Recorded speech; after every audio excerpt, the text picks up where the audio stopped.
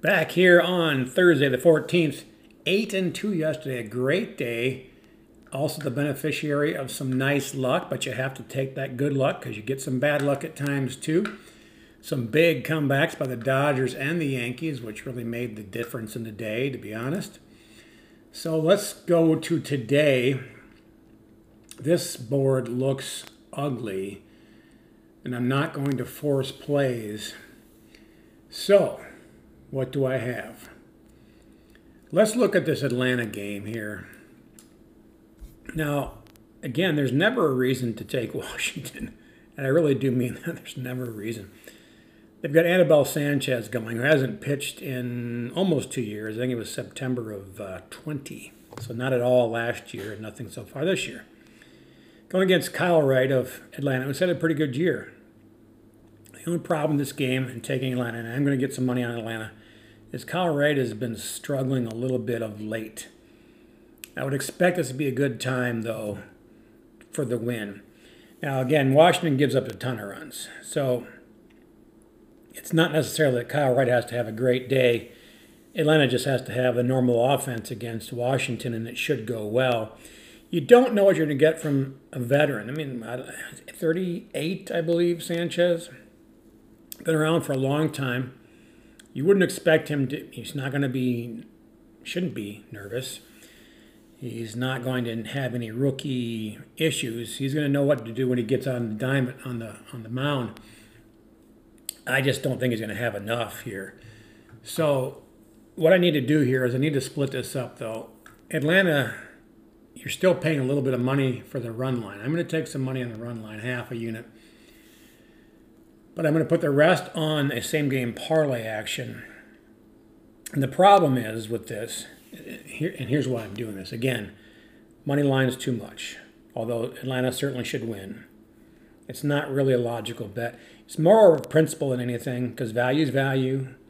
It's more of a principle. I don't want to pay that. Straight up anyway. Parlays, I can justify. Now, I don't want to pay that much juice for the run line either. Although the funny thing is, I'm harking back to yesterday. 2 losses in a day. 1 loss was the most favorite. We had the Yankees to win by 2, and it was over $1.50. They won by 1. But anyway, fortunately, we got some money on them in the parlays. So back to today's business. We got Atlanta minus 130 in that ballpark. I'm not going to do that. So let's take the money line for Atlanta, but pair it up with an over and an under. So you're going to have 3 bets in this game if you do it the way I'm suggesting. And then, again, half of it on the run line. Just win the game by 2 and be done with it, which I think we have a really good chance of doing. There's value there. The total, I can't, because Wright, his current form is worse than his season form. And we don't know what we're going to get from Sanchez. And the Atlanta offense has been a little struggling lately. Going up, this is how you get it on track, though, as you go up against Washington.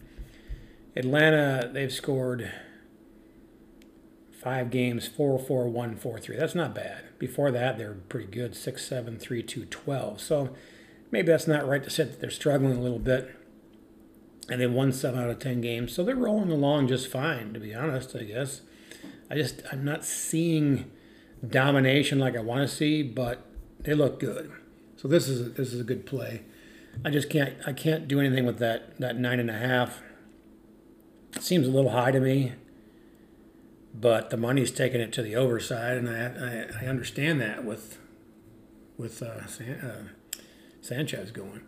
But we'll take an over-under mix here. Just juice it up real high, tease it up real high and real low, get it to where you're not paying any juice with the Atlanta money line, and you're good to go. Make sure you're looking for the right books, which really, to be honest with you, is MGM and DraftKings for these same-game parlays. All right, moving on. I wanted to take New York because they ended Cincinnati's ridiculous, quote-unquote, 5-game winning streak. It was 5 games. I should have put the quote-unquote on the ridiculous because they're a bad team that won 5 games in a row, 2 of which, well, actually all of which were against good teams, Tampa Bay and New York. So, in the Yankees, come together at the end and just go to town, sneak one out. In the end there, you want to go with them, but there's a pitching advantage for Cincinnati here I can't ignore. Luis Castillo is really making a name. His last 3 games have been amazing. Be funny if he ends up on the Yankees. I don't know that they necessarily need him, but they'll take him so somebody else doesn't. Nestor Cortez has been great all year, but he hasn't been great lately. There's no way I can bet on Cincinnati here, but I think I can't bet on the Yankees. So let's move on to what I can do. This is another weird one. I'm going to take Cleveland on the money line over Detroit. There's some issues about who's pitching for Detroit. It's actually Elvin Rodriguez, not Eduardo Rodriguez, as some places have it listed.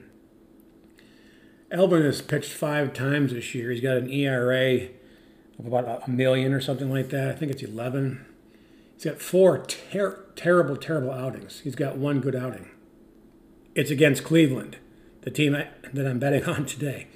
And that'll be why they're pulling him up to pitch today, is because if there's ever going to be a time to hit, I guess you'd have him go against a team that he actually had a pretty darn good outing against. No runs, 5 strikeouts, no walks, I believe is what it was. I don't have that number in front of me now. This is handicapped several hours ago.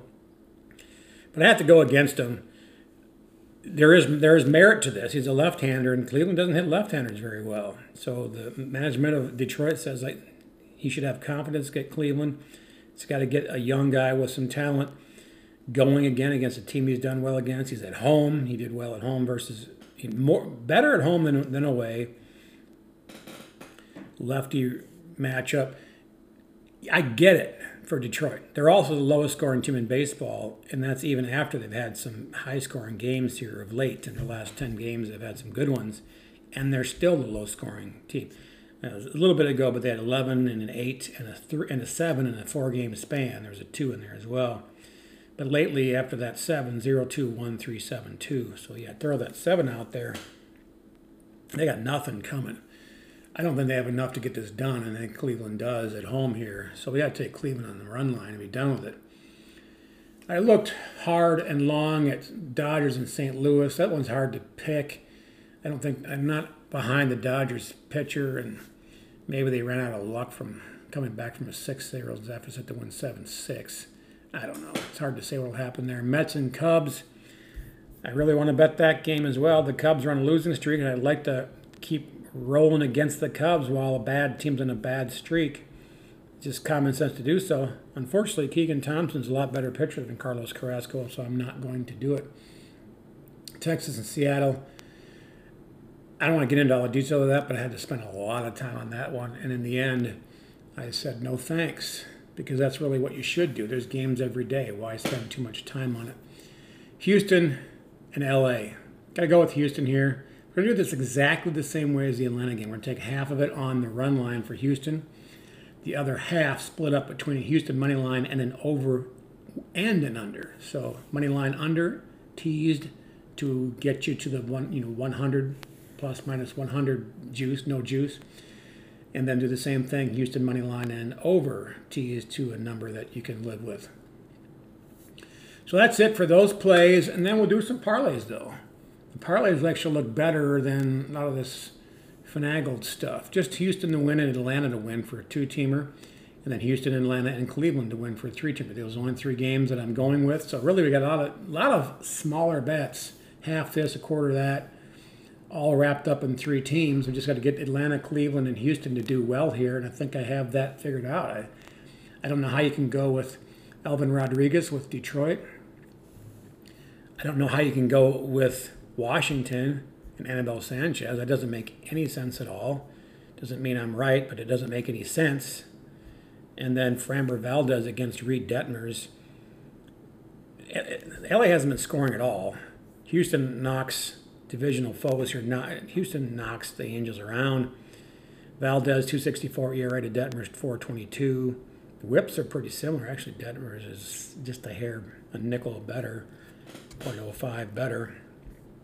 It's not going to line up for him well here. We got to go with. The other funny thing here is, if you want to believe in trends, Ohtani pitches and then wins. the next four starting pitchers, and the bullpen loses the next 4 games. Ohtani pitches, they win. The next 4 games, they lose. Ohtani pitches last night, they win. So, out of the last 15 days, they've won Ohtani's 3 starts. Actually, it'd be 11 days because it's inclusive, the outside and the inside. So, 3 wins, all Ohtani. Every other game is a loss. And it was before that as well. I'm just going back to the last 10. So that is it. That's the plays for today. Best of luck.